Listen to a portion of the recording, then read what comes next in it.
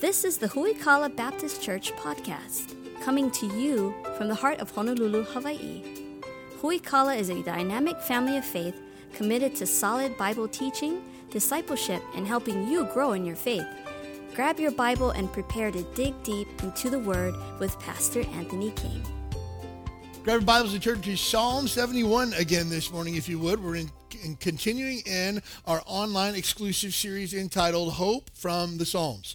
If you missed the end of the message so far, you can always get caught up at huikala.church. You can also subscribe to our YouTube channel. You can also download the Huikala app.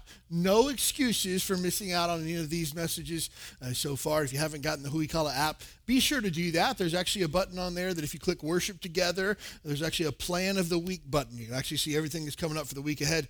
Think of that as your digital bulletin for the time being right now. And so grab that if you have not already.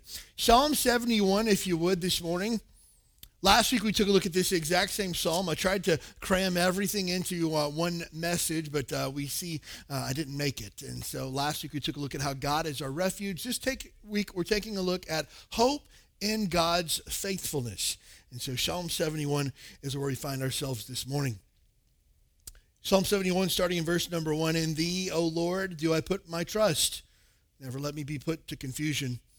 Deliver me in thy righteousness, and cause me to escape. Incline thine ear unto me, and save me. Be thou my strong habitation, whereunto I may continually resort. Thou hast given commandment to save me. Thou art my rock and my fortress. Deliver me, O God, out of the hand of the wicked, out of the hand of the unrighteous and the cruel man. For thou art my hope, O Lord God. Thou art my trust from my youth. By thee have I been holden up from the womb. Thou art he that took me out of my mother's bowels. My praise shall be continually of thee. I am as a wonder unto many, but thou art my strong refuge. Let my mouth be filled with thy praise and with thy honor all the day. Cast me not off in thy time of old age.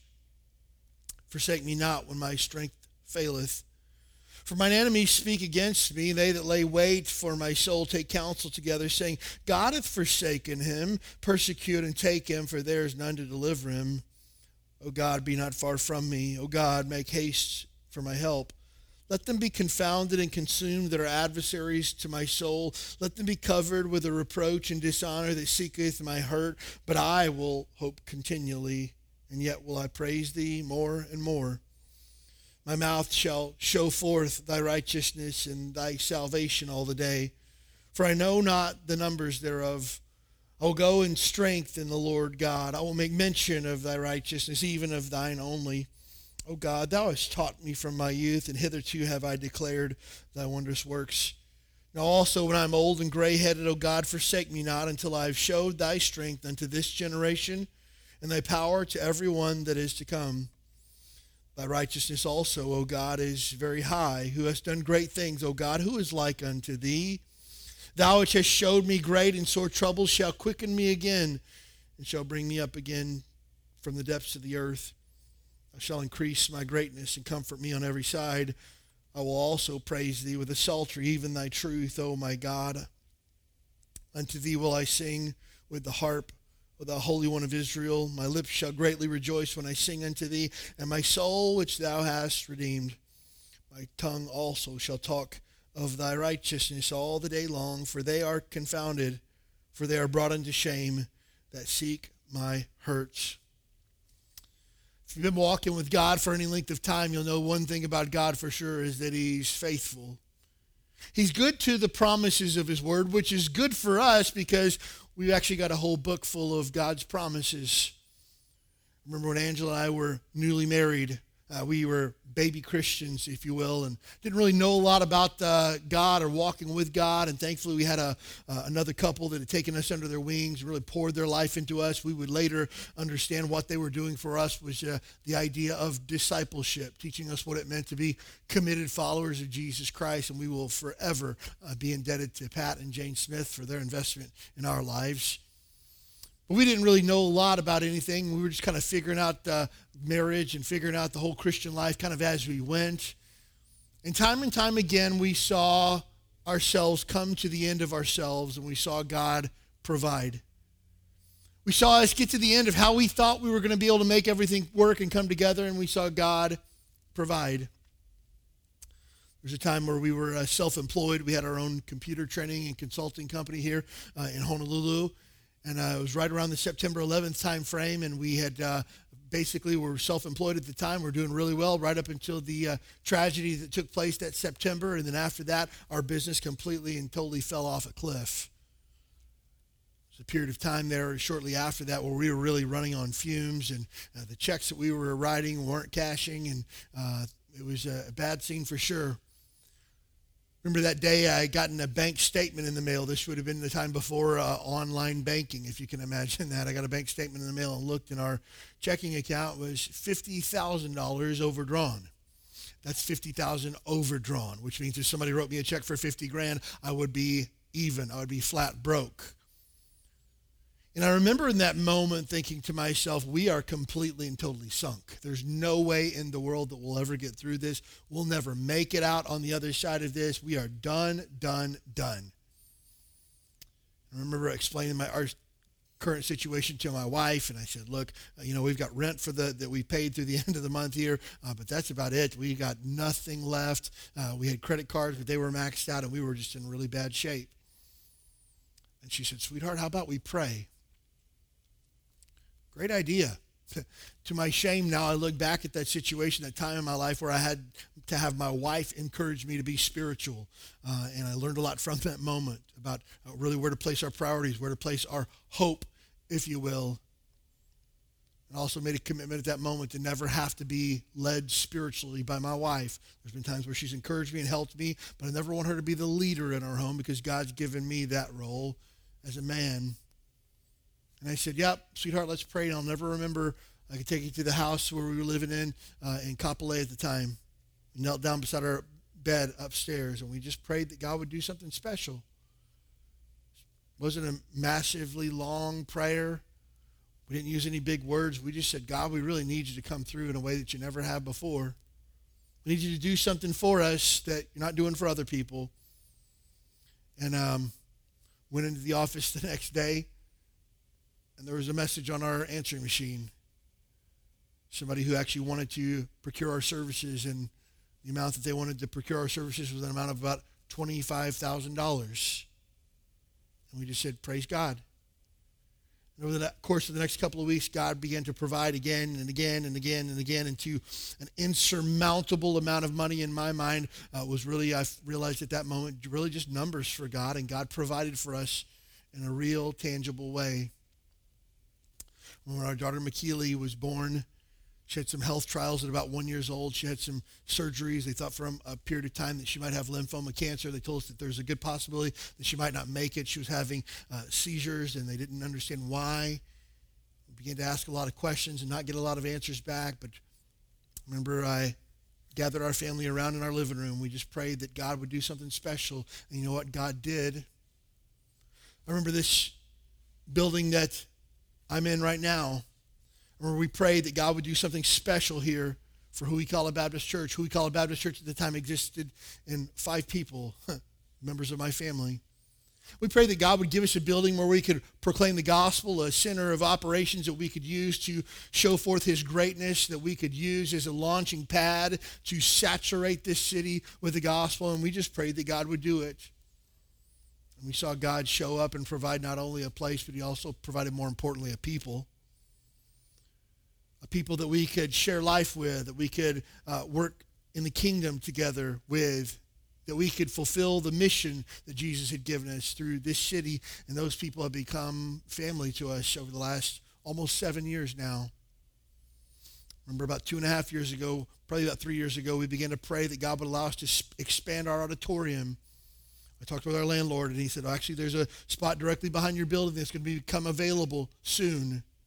If you're interested in that, let me know. We were certainly interested, but we doubled our square footage, which meant we doubled our rent, and we didn't know how it was going to all work out, but we knew that God was in it, and we just trusted God, and God provided. And in times of uncertainty, all I have to do is think back at times that God has been, here's the word for the day, faithful. I just have to remember when finances seem to overwhelm me, that I remember that time where Angela and I knelt down beside our bed in Kapolei and prayed that God would do something special. And God came through, because God owns everything anyways. God's not broke. He can provide for whatever our financial need is. Really, the money that we sometimes hold so near and dear to our heart is really just paper and numbers to our God. It's nothing to him. The health that you and I desire, the healing that we so desperately need many times for ourselves or for our children or for our loved ones, we just have to remember that God is the healer and sustainer of all things. That Jesus could touch people and they would be healed immediately. The Bible says that if any of you are sick, you need to pray and have other people pray for you and trust in God's deliverance. And I just remember how faithful God's been. Whenever I wonder what's going to happen, I'll confess to you, when we got the word that we couldn't meet for an undetermined period of time, I panicked for about 30 minutes. What are we going to do? How are we going to get through this? And then I remember the faithfulness of God and how he's brought us through bigger things than this before. How our church started with 5 people, and God brought the right people at the right time to fulfill the right roles, because it's his church, not mine. And I remembered everything's going to be okay. And in that moment, I had hope in God's faithfulness. So take a look at this passage of Scripture this morning. Take a look, if you would, at verse number 5 and 6. For thou art my hope, O Lord God. Thou art my trust from my youth. By thee have I been holden up from the mother's womb, from the womb. Thou art he that took me out of my mother's bowels. My praise shall continually be of thee. You see, we have hope in God's faithfulness. We have hope in God's faithfulness this morning, because as we look back at the past, we see that God's been faithful. Again, we see in verse number 6, he says, by thee have I been holden up from the womb. The Apostle Paul, when he was writing to Timothy, he said to him that the Lord blessed me and called me from my mother's womb. And we talked about last week how some of you might say, well, I haven't been following Jesus my whole life. God has been protecting you your whole life. Paul was a hater of Jesus Christ, and God protected him from his mother's womb to accomplish the work that he had for him to do. Many of us look back at periods of time in our life where we probably should have been dead by now. I remember I was 9 years old. I was riding a four-wheeler in my backyard that belonged to my uncle. My parents wouldn't allow me to have a four-wheeler because you get hurt. My parents had a big 6-acre open field in the back that I was riding that four-wheeler through. Not a tree, not a bump. It was flat. Anthony couldn't possibly get hurt in this area because it's flat. There's nothing around. I'll leave it to me, as klutzy and clumsy as I am. I found the one hill that was about 6 inches high in the entire field, and I hit that and went into a barbed wire fence and got pulled off the four-wheeler by my neck on a barbed wire fence and completely and totally slashed my neck open. I remember as I was running across the back of the field, holding my neck, and I looked, and there's blood covering all of it and everything, and I began to stumble into my dad's shop and told him what had happened, and we get in the car, and we rushed to the emergency room. They got me cleaned up, and I was looking at it, ended up putting 25 stitches in my neck. And they said, had it been another quarter of an inch over, it would have cut his artery, and he would have bled out before he ever made it to the hospital. Man, that's an issue where I see that God was protecting me, and then during that time, God was faithful. I bet you can look back at a time in your life where things really could have went sideways, or where you could have faced certain death, or maybe an instance where other people didn't make it, but you did, and you can look back and say, God, you've been faithful in the past. Psalm 71:17 says, O God, thou hast taught me from my youth, and hitherto I have declared thy wondrous works. God, from the very beginning, you've been teaching me lesson after lesson after lesson. God, you've been showing me how good you are. You've been showing me how faithful you are, and you've been faithful from the time I was born. And I can guarantee if you've been faithful all this time, you're going to continue to be faithful to me. God's not only faithful in the past, he's also faithful in the present. Notice in verse number 5, he says, thou art my hope. Not thou were my hope, Once upon a time, I had hope in you. No. You are my hope today because you are faithful time and time and time again. We see in 2 Corinthians chapter 4, verse number 8, the Apostle Paul's writing to the church at Corinth. And he says to him, we're troubled on every side, yet not distressed. We're perplexed, but not in despair. Persecuted, but not forsaken. Cast down, but not destroyed. Always bearing about in the body the dying of the Lord Jesus, that the life also of Jesus might be made manifest in our body, for which we live. We're always delivered unto death for Jesus' sake, that the life also of Jesus might be made manifest in our mortal flesh. So then death worketh in us, but life in you. Paul says, hey guys, everything's good.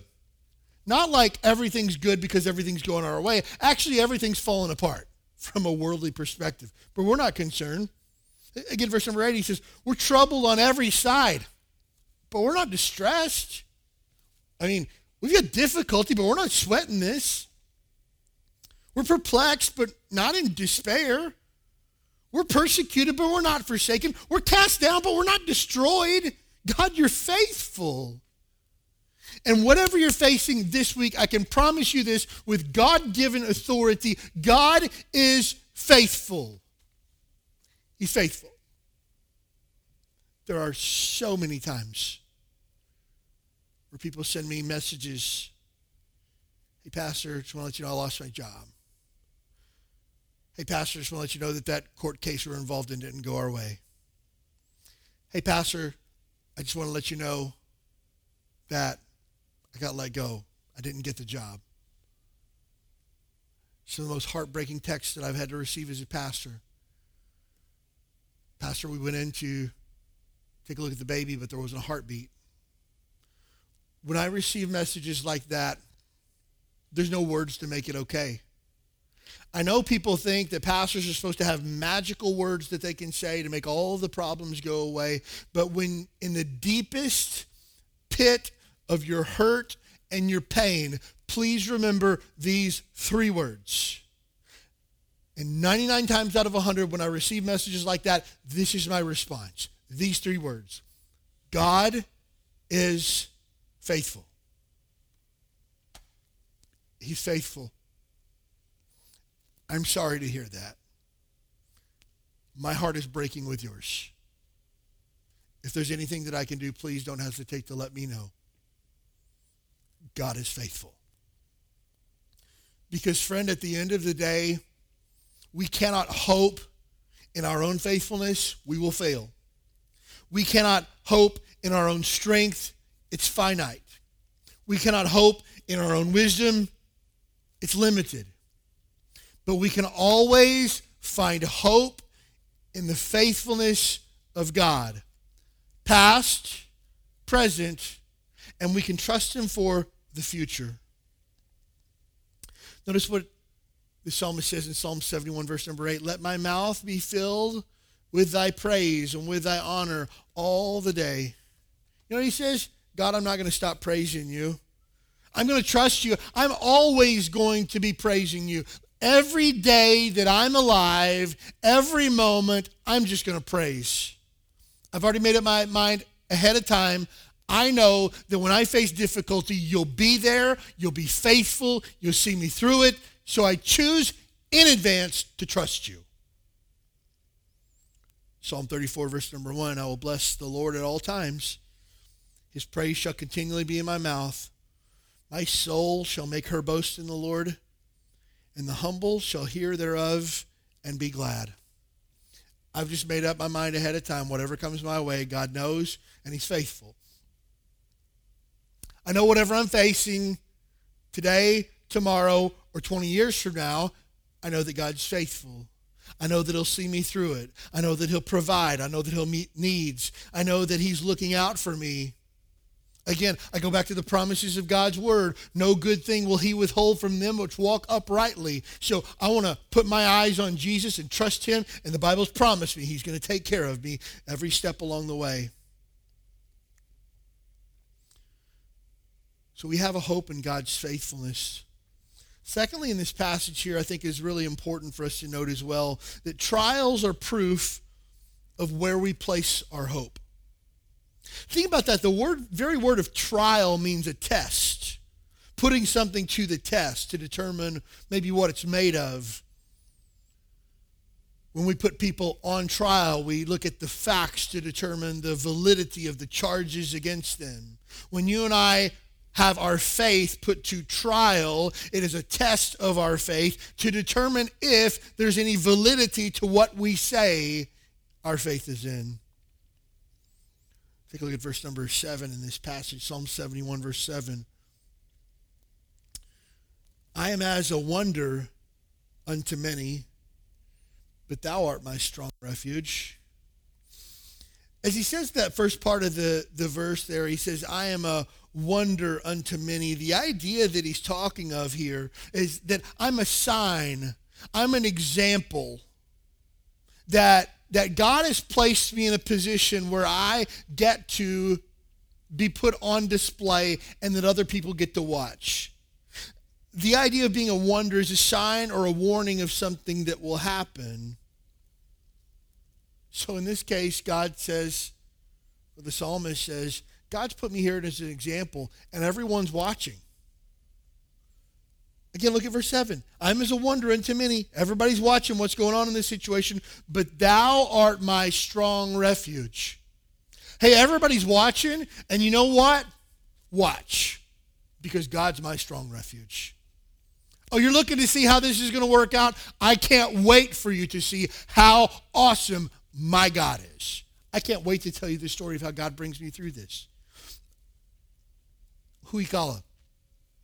I really believe that 6 months from now, we'll be telling stories about what God brought us through and how he brought us through them. My wife this past Monday night had a call with our ladies of our church. And ladies, if you want to jump onto our ladies online fellowship on Monday nights at 6 o'clock, feel free to do that. But her question to the ladies this week was, how has the Holy Spirit, the Comforter, shown up for you in real, tangible ways? And she said ladies just began to pour out their hearts of the way that they felt the Holy Spirit at work in their life as the Comforter. That God brought them a peace that passes all understanding through the work of the Holy Spirit in their lives. And there were many times difficult circumstances that God had brought them through, or times of calamity or times of trial, that they remembered God showing up in a real, tangible way. And you know what that is? That's a trial that was sent to prove where you place your hope. And friends, these times that we're in, while uncertain, is our opportunity to be an example to all that would see where we really put our hope. You see, if you say that you put your hope in the Lord during this time, but you haven't prayed that God would provide for you, that he'd meet your needs, that he would preserve you, deliver you during this time, your hope really isn't in the Lord. You're just trying to figure it out all on your own. The story that I told you about us being self-employed before and being $50,000 overdrawn in our checking account, I had figured out every single person that I could possibly ask for money, people that I could borrow money from, side jobs that I could work to bring in income, loans that I could take out, small business opportunities that I could go after. I tried everything that I could to figure out what we could do to get out of the mess we were in. And my wife says, maybe we should pray. That just tells you where my hope was at. My hope was in what I could do. And I had come to the end of myself. And that trial proved where my hope was. It was in myself and what I could do and what I could figure out. But the moment that we placed our hope in the Lord, God turned everything around. And friend, I'm not saying that if you put your hope in the Lord that everything in 24 hours is going to turn around. I'm telling you, it will turn around. Guaranteed. You see, when we think of testing and trial, we think to ourselves, well, God's putting me to a test to see if I really will come through, and I want to show God that I'm faithful. Here's the thing about our tests. A test doesn't show God where our allegiance lies, but it proves what God already knows to us and others. Think about that for a second. A test doesn't show God where our allegiance lies, but it proves what God already knows, and he proves it to us and to others. You see, here's the thing. God already knows how this all unfolds because he's God. He's omniscient, which means he knows all things. He's sovereign, which means he knows the beginning from the end. And so God's not sitting around going, ooh, I hope Anthony passes the test. Oh, I hope it works out for him. Oh, I hope he chooses the right thing. I hope Anthony puts his faith and trust in me. No, God already knows. God takes us through trials and testing times for us to look inside of ourselves. How will I get through this? Where will I run to? What will I lean on? Is God enough? Is it just enough to pray and trust the Lord and do the right thing? Is it enough? One way to find out, take God at his word. You see, this trial that God has brought you to, or the trial that God's going to bring you to, is really just to show you what you're made of. Not to him, he already knows. To you, to others around you. You see, that time where I was leaning on my own strength, I proved to my wife where I put my trust. And then she proved to me where she was putting hers. You see, all it does is reveal what's already inside of us. Many times people think, well, this quarantine, this stay-at-home, work-at-home thing, it's just kind of brought out the worst in me. The worst was already in you. It just brought it out. It just exposed you for what you already are. And when we come to times like this, it's important to understand this is meant to put us under the microscope to examine our own lives. This would be a great time for you to pull over to the side of the road and say, hey, God, is everything right between us? Hey, God, am I really trusting in you? God, is there anything in my life that needs to go during this time? Man, if you would use this time as an opportunity of growth, an opportunity of pruning, an opportunity of repentance, this could be one of the most monumental times in your life. In your life. We find in Jeremiah chapter 17, verse number 5 through 8. Thus saith the Lord, cursed be the man that trusteth in man, and maketh flesh his arm, and whose heart departeth from the Lord. For he shall be like a heath in the desert, and shall not see when good cometh, but shall inhabit the parched places in the wilderness, in a salt land and not inhabited. God says, if you're trusting in yourself, you're already cursed. You think you're strong enough to make it through this? Think again. You don't think you need the Lord during this time? Maybe you don't need him right now, but you're going to need him someday in the future. And if you're trusting in yourself, please know you're already done. God's word says that. Cursed be the man that trusteth in man, and whose heart departeth from the Lord. This is a great opportunity to say as well, if you think that you're making it to heaven based on what you've done or how good you are or the good works that you've done, you're mistaken. If you think you're going to heaven because of the church that you belong to or the place that you were baptized or who baptized you, you are mistaken. The Bible says that all of us will meet God in judgment one day. It's appointed unto man once to die, and after that the judgment. That because of our sin, we'll be held accountable on that day of judgment before God for the way that we lived our life, for the sin that we committed, all of us. And the Bible says there's none righteous, no, not one, for all have sinned and come short of the glory of God. And friend, if we stand there in the strength of our own arm, as this verse here says, we stand there with our trust in ourselves that we have done the right thing, that we have done enough, that we have been good enough. The Bible says we will be cursed on that day. The Bible says if you do not have Jesus Christ as your Savior, that the wrath of God abides on you. And that's heavy, folks. If you stand before God one day in your own strength, in your own power, God says, cursed. You'll be separated from God forever in a place called hell that burns with real fire for all of eternity. The Bible says this is the second death. This is the payment for your sin. But God never intended you to trust in yourself. God never intended you to trust in your own power or your own strength. He has always been there. He has always been faithful. He has always provided a way for you to come to him and to trust in him. And when it comes to our eternity, he sent his son Jesus to die on the cross to pay for your sin. Romans chapter 5, verse number 8. But God commendeth, the word commendeth means demonstrates. God demonstrates his love toward us in that while we were yet sinners, Christ died for us. I was supposed to die, Jesus died in my place. You were supposed to die, Jesus died in your place. And the Bible says that there was a payment that was necessary for sin, and that payment was death.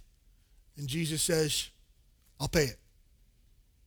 And Jesus, by his death upon the cross, and by his glorious resurrection that third day from the grave, has paid for sin and death once and for all.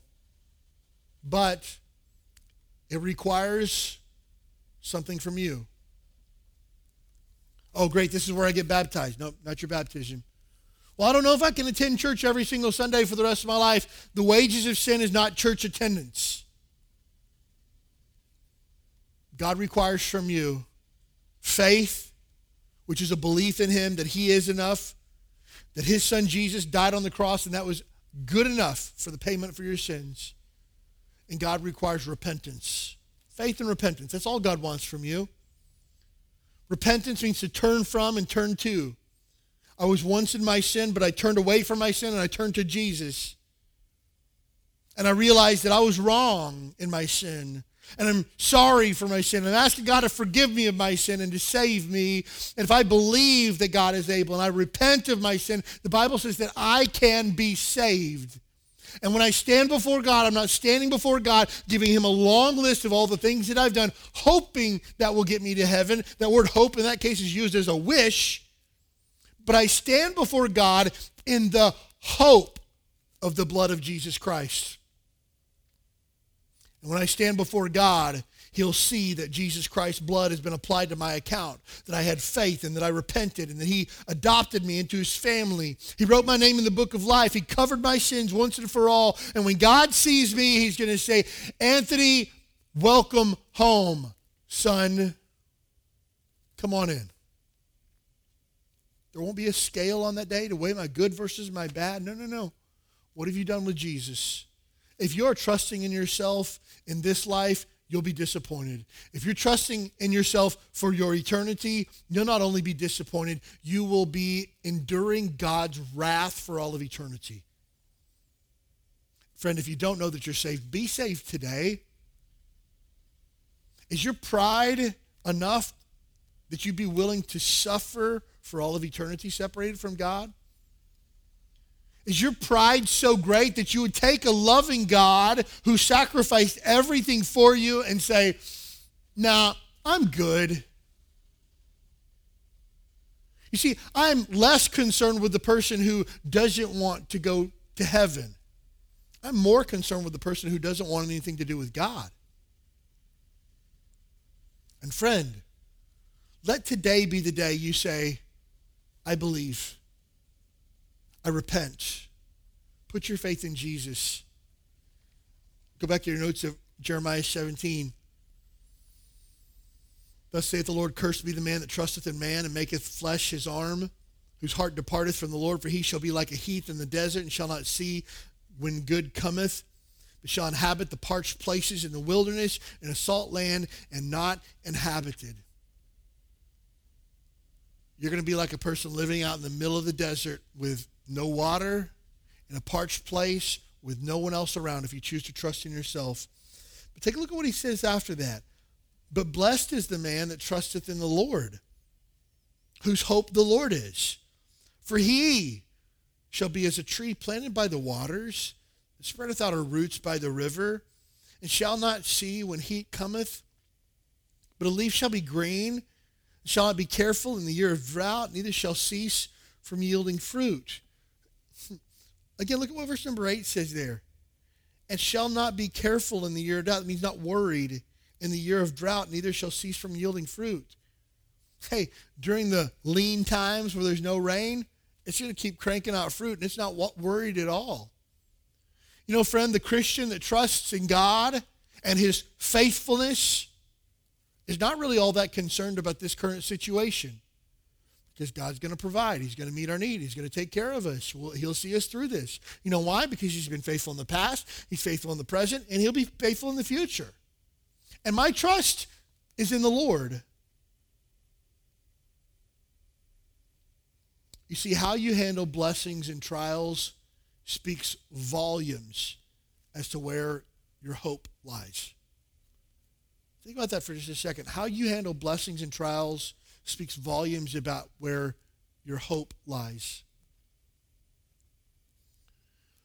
See men that were promoted at work that thumped their chests. Yeah, I should have made it 2 years ago. After I did this, that, and the other, worked on this project, worked on that project, I'm surprised I didn't get it 2 years ago. 5 knuckleheads got promoted before me that should have never gotten it. I should have gotten it. Yep, you're trusting in yourself. Your hope's in yourself. I've seen other men who, Pastor, I don't deserve it, but I'm blessed. Pastor, I'm completely humbled by this opportunity that God's dropped in my lap. I don't deserve it. Many good men got passed over before I got this. And I'm just going to use this as an opportunity to be faithful to the Lord. Man, I love that. I've seen other folks who God's blessed them with a sum of money out of nowhere. Pastor, I want to use this to bless the family in our church. Pastor, I want to give this towards our building project. Pastor, do you know of somebody in need? Hey, Pastor, I heard somebody in our church needs a car. I want to donate a car to them. God's done things like that time and time again. There's a family early on in our church where the starting of Hui Kala, we had put all of our time, energy, resources, money into the building, which is now our super church auditorium, getting that ready. And our family was living in basically an attic. We had plywood floors, and it was rough. But it was home. God had been good. He was faithful, and we trusted him. There was a family in our church who had sold a house on the mainland.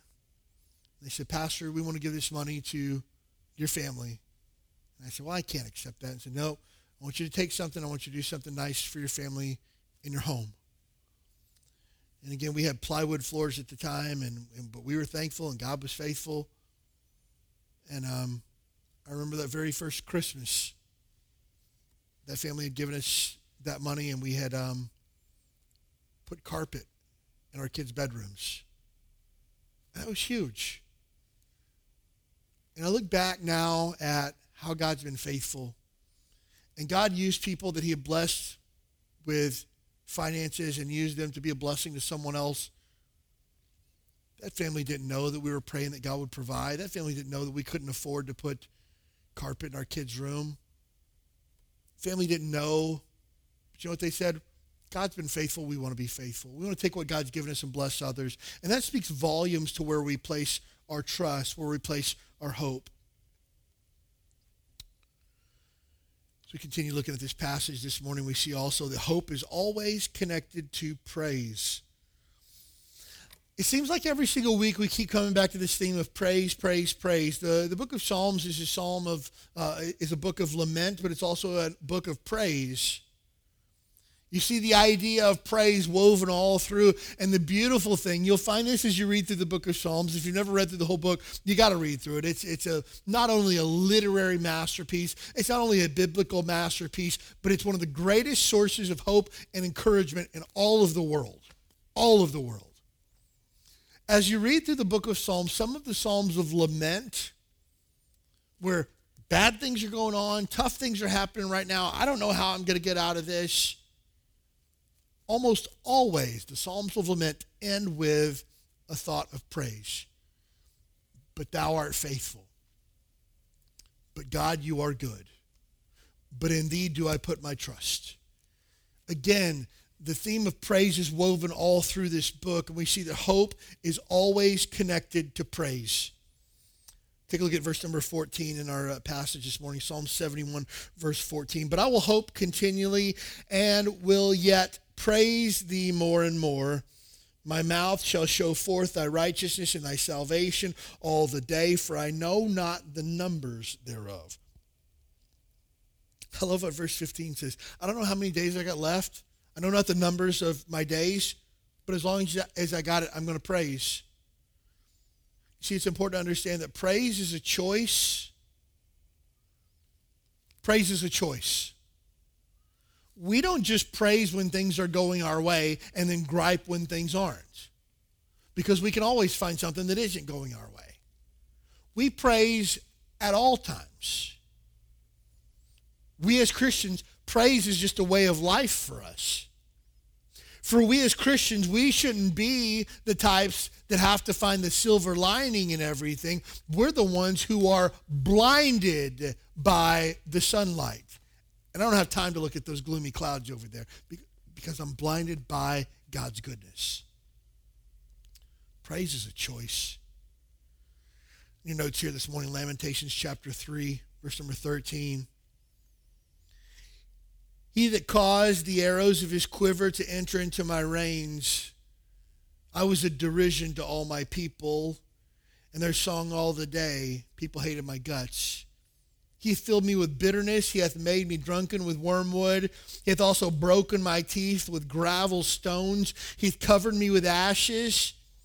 And thou hast removed my soul far off from peace. I forgot prosperity.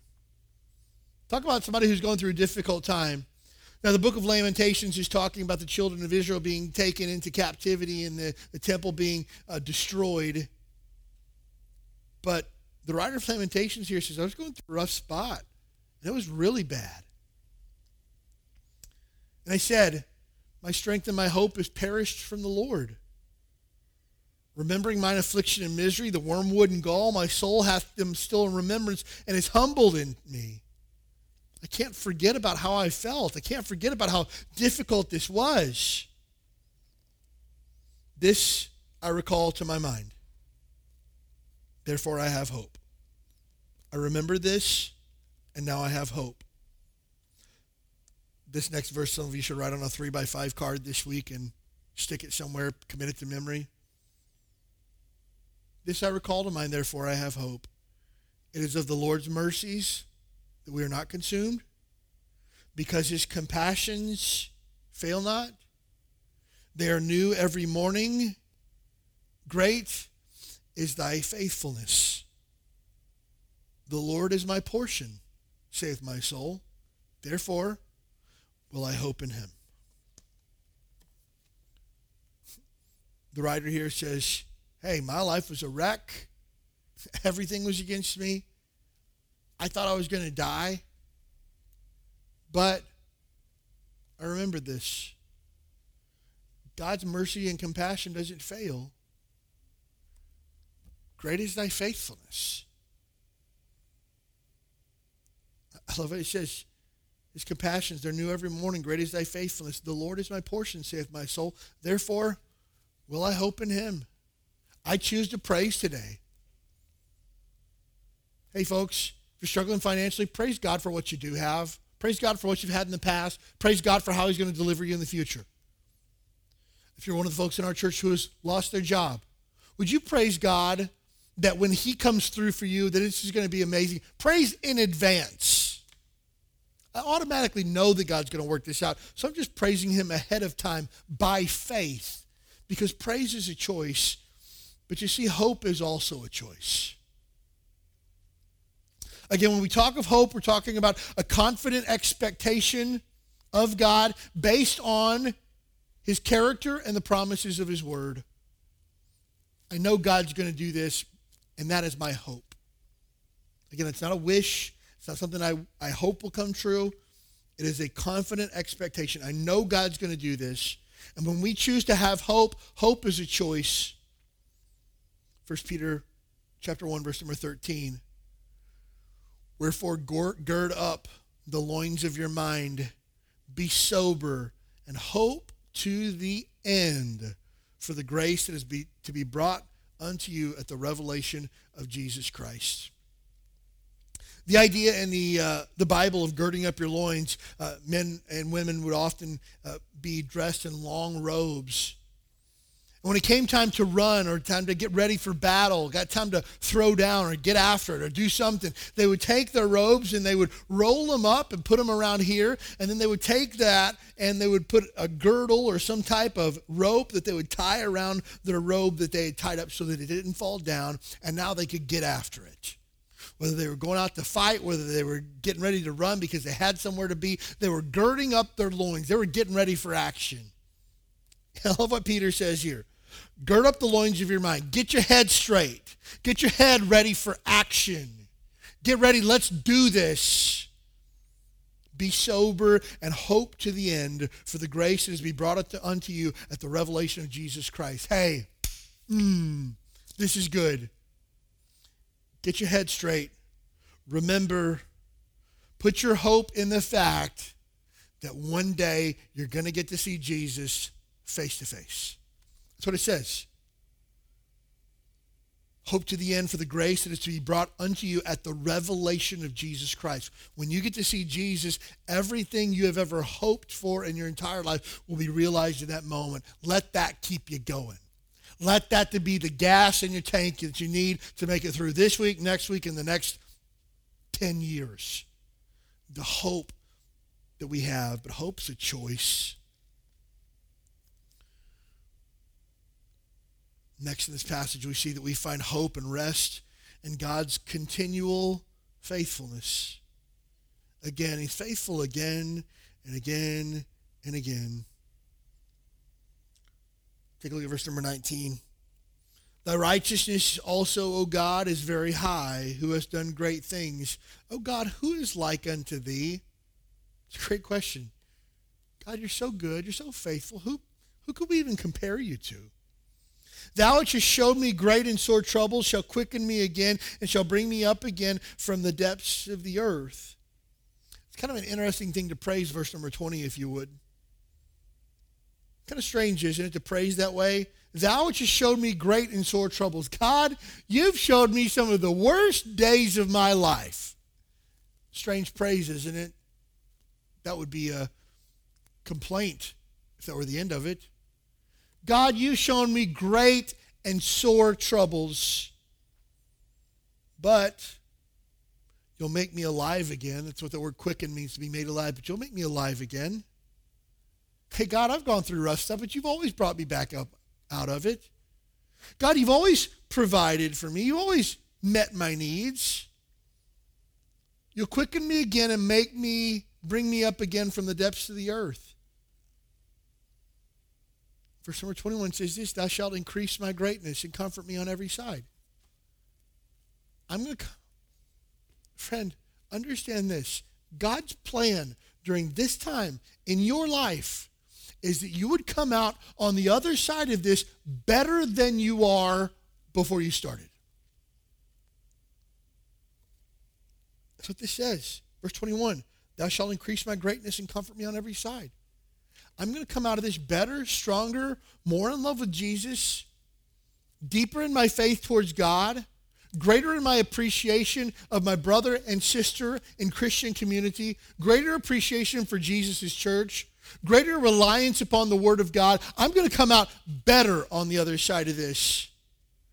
And I have hope because God's faithful like that. Psalm 86, verse number 7, in the day of trouble I will call upon thee, for thou wilt answer me. Among the gods there's none like unto thee, O Lord, neither are there any works like unto thy works. I know that God's going to continue to be faithful. I know he's going to continue to provide. I know that he's going to bring me out on the other side better, faster, stronger than I was before. Psalm 89, verse number 8. O Lord God of hosts, who is strong, Lord, like unto thee. Again and again, as we look through these Psalms, he's like, I'm trying to think of somebody to compare you to, and I just can't. There's nobody like you. There's no other God like you. There's no other person like you. I can't even draw a correlation between you and someone else. Who's a strong Lord like unto thee? Or to thy faithfulness round about thee? Thou rulest the raging sea. When the waves thereof arise, thou stillest them. You calm the seas. Thou hast broken Rahab into pieces as one that is slain. Thou hast scattered thine enemies with thy strong arm. The heavens are thine, the earth is also thine, and as for the world and the fullness thereof, thou hast founded them. The north and the south, thou hast created them. Tabor and Hermon shall rejoice in thy name. Thou hast a mighty arm, strong is thy hand, and high is thy right hand. Justice and judgment are the habitation of thy throne. Mercy and truth shall go before thy face. Blessed is the people that know the joyful sound. They shall walk, O Lord, in the light of thy countenance. In thy name shall they rejoice all the day long. In thy righteousness shall they be exalted. For thou art the glory of their strength, and in thy favor of our horn shall be exalted. Oh God, we glory in your strength. We know that when it comes to us and us making a plan to get out of the mess that we're in, we're toast. Even the best plans that one could dream up can't possibly bring us out of the mess that we're in. Some folks have already begun getting their government stimulus checks. And I heard somebody sent me a news article the other day. They're talking about now creating an ongoing stimulus because $1,200 a person wasn't enough, so we're going to start doing $2,000 a month. And I think to myself, is this really what we've come to, that our hope is in a government plan to get us out of the mess? Repent, come to God, trust in him. Now again, I'm not saying I don't want to fall in line with the idea of the folks that believe that the COVID-19 or coronavirus is God's judgment upon the world for forgetting him and things like that. Know this, any sickness is a result of sin. Sickness is in this world because of sin. God never planned that. Death is a result of our sin. Suffering is a result of our sin. Regardless of what kind of suffering, what kind of sickness, what kind of death, it's a result of sin. And oh, that our nation would turn back to God. Oh, that our city would turn back to God. Oh, that some in our church would turn back to God during this time. And God would strengthen us together. But here's the thing, my hope is not in a government program. My hope is not in politicians. My hope is not in the medical community. My hope is in the Lord. And I trust him. And again, we're getting conflicting reports from every side about when we can gather back together and worship. Some people say, oh, it's going to be May 15th. Other people say it's going to be June 1. Other folks are saying it might not be till 2021. Hey, whatever the case, I know this. God is in charge, and he'll take care of his church because he loves his church a lot more than you and I do. He gave his own son to purchase it. God's faithful, and we trust in his faithfulness. Final thought here this morning.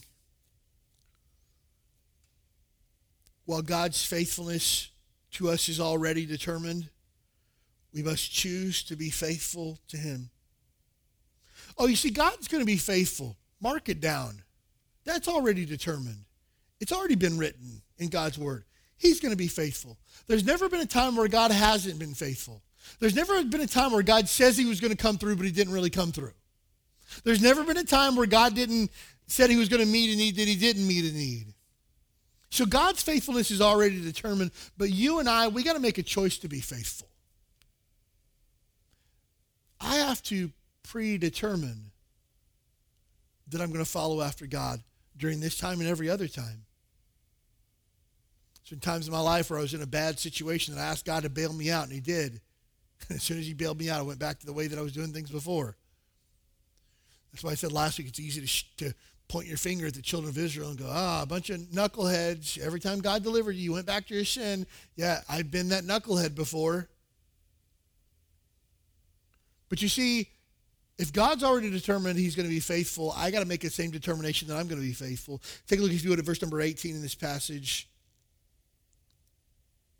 Now also when I am old and gray-headed, O God, forsake me not, until I have showed thy strength unto this generation, and thy power to everyone that is to come.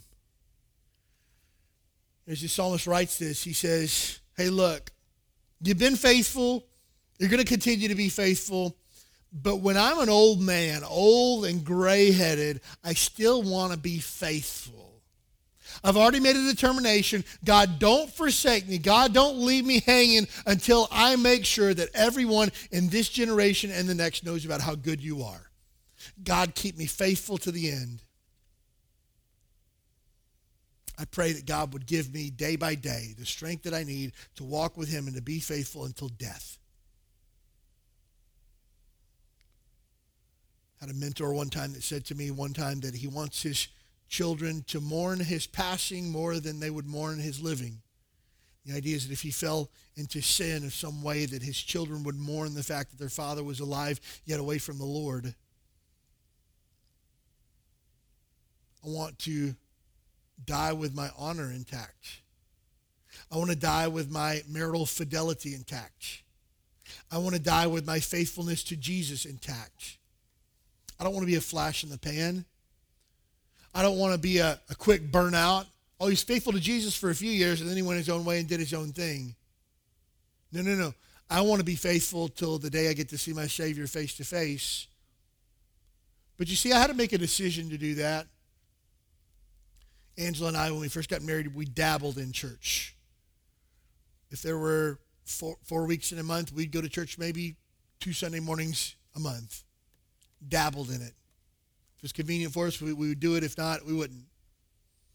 And let me just tell you, that provides little to no benefit to anybody. Of a given week or a given month, 2 hours under half-hearted commitment to preaching doesn't really do anybody any good. Understand that there's some value to it. Faith cometh by hearing, and hearing by the word of God. Being in the right place, if even for the wrong reasons, has some merit to it, I'm sure. But everything for us changed when we said, this is not something we want to do on Sunday mornings. This is something we want to do every day for the rest of our lives. Everything changed.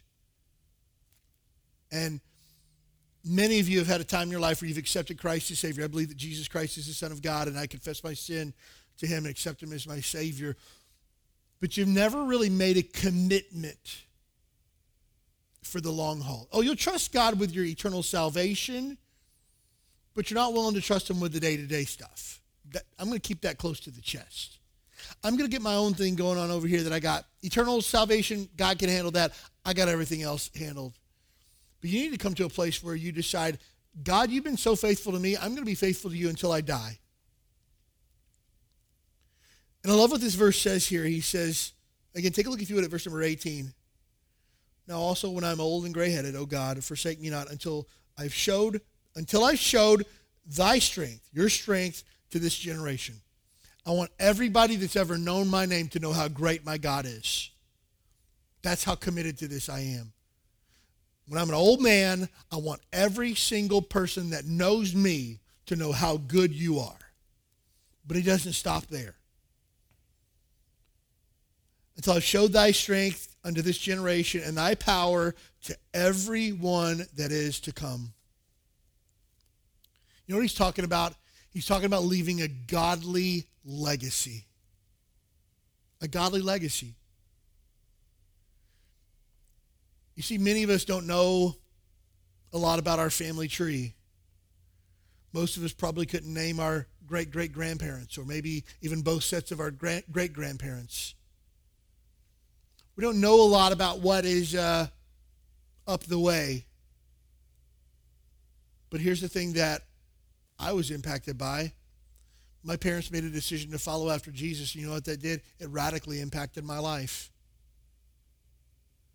And that impacted my marriage, and now it's impacted my children. And by the grace of God, it will continue to impact my grandchildren and my great-grandchildren long after I'm gone. And I don't know, maybe one day somebody will find a scrapbook somewhere. And they'll say, who's this guy here? Oh, that's your great-great-grandfather. Huh, he was a Baptist preacher. Huh, what was his story? He was just a regular dude who trusted God at his word, and God was faithful to him. I want to leave that kind of legacy. I don't have a lot of earthly possessions to offer my children or to my grandchildren. My kids, when I die, aren't going to get a big inheritance, and that's no shock to them. But I do want to leave a legacy of faith. I want every person in this generation to know how great our God is, and I want everyone that comes after them to know the greatness of our God through my life. That's what I want. I want to be used of God to that end. Jeremiah 17, verse number 13. O Lord, the hope of Israel, all that forsake thee shall be ashamed, and they that depart from me shall be written in the earth, because they've forsaken the Lord, the fountains of the living water. Heal me, O Lord, and I shall be healed. Save me, and I shall be saved, for thou art my praise. You know, Jeremiah is saying, hey, people that have forgotten you, God, they're going to be ashamed. Jeremiah, we sometimes refer to as the weeping prophet. God says, go tell the children of Israel to repent and turn back to me. But by the way, Jeremiah, nobody's going to listen to you. But go anyways. I can't imagine how demoralizing that would have been to have preached and preached and preached about repentance and had people do the exact opposite. Jeremiah got it. Again, verse number 13, O Lord, the hope of Israel, all that forsake thee shall be ashamed.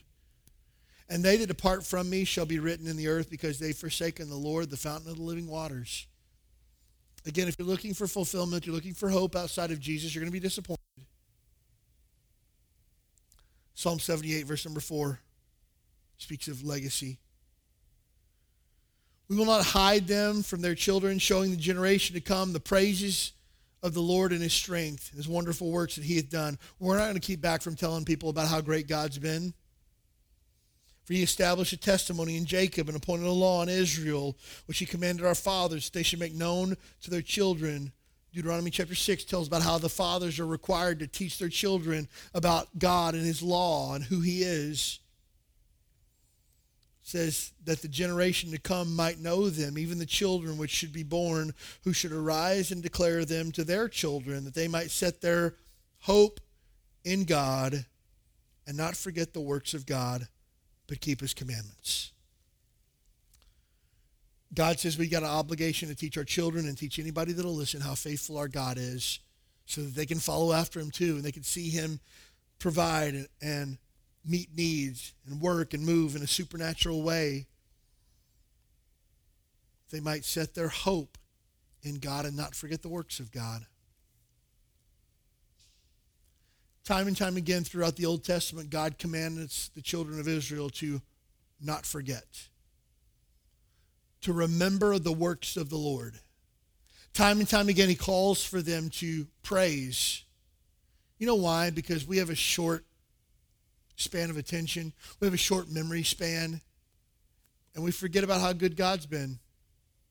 And when trials and difficulties come our way, we immediately go into panic mode. Oh no, what are we going to do? How are we going to handle this? What's going to happen? And then if we just stop for a second and remember, oh yeah, God's faithful.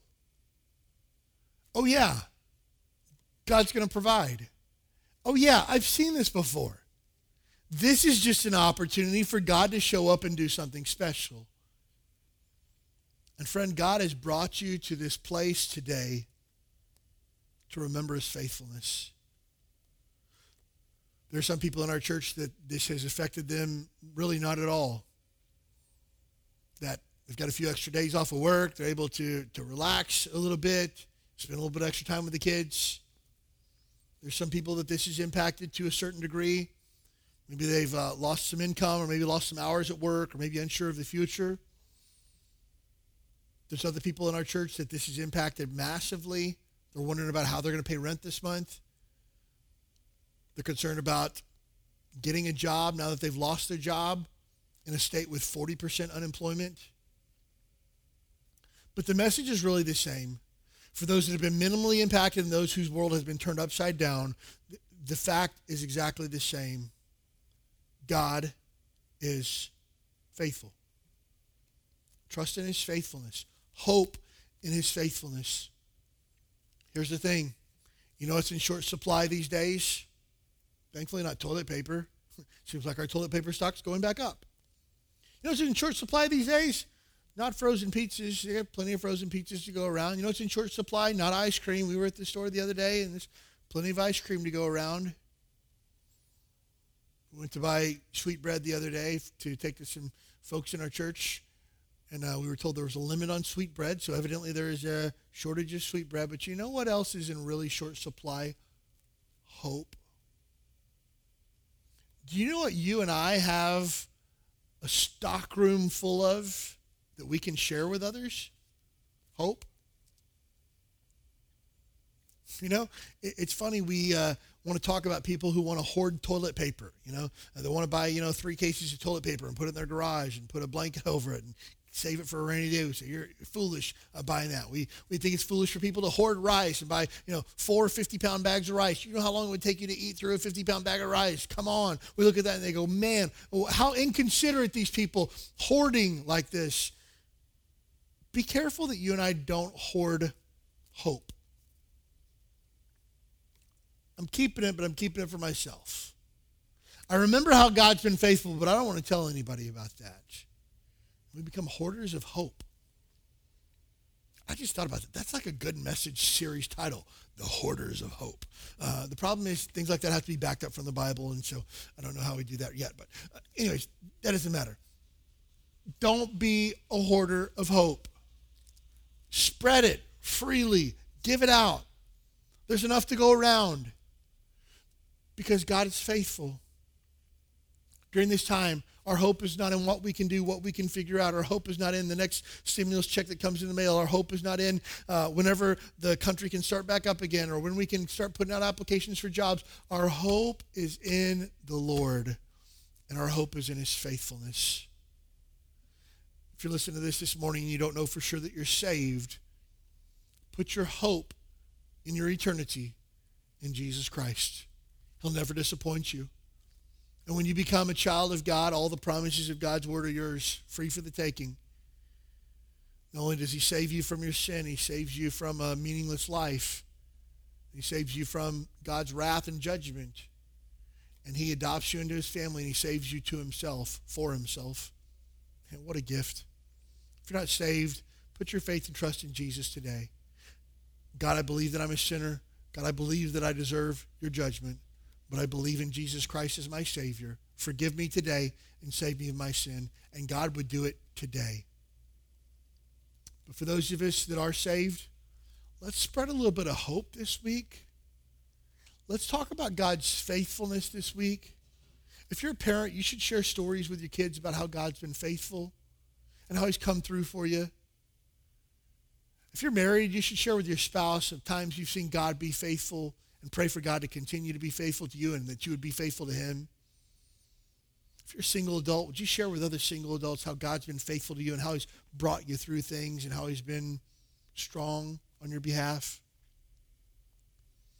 And when faced with dark days, when faced with uncertainty, when your hope seems depleted, please remember 3 words. God is faithful. Let's have a word of prayer. Father, we love you and we thank you for your faithfulness today. Thank you for the fact that we don't have to wonder how all this is going to work out. We don't have to fear that we don't have the answers. We can hope in you because you've been faithful past, present, and you'll continue to be faithful in the future. God, help us to choose to praise, help us to choose to hope, and help us share that hope with others. God, if I pray if there's somebody listening today that is not saved, that today would be the day that they put their faith and trust in Jesus as Savior. And God, I pray for those of us that are saved. I pray that we would not be hoarders of hope, but I pray that we would spread it at every opportunity that we get. Father, we thank you for being faithful to us. Help us to be faithful to you day by day. And pray that the day we get to see you face to face, I pray that you'd say the words, well done, good and faithful servant. I pray that we'd be faithful until death. Father, we love you. We ask these things in Jesus' name. Amen. Thanks for joining us for the Huikala Baptist Church podcast. We'd love to have you as our guest this Sunday morning at 10 a.m. You'll find exciting classes for your keiki, a welcoming church family, and a message from the Bible that's sure to encourage your heart. Join us this Sunday. You belong here.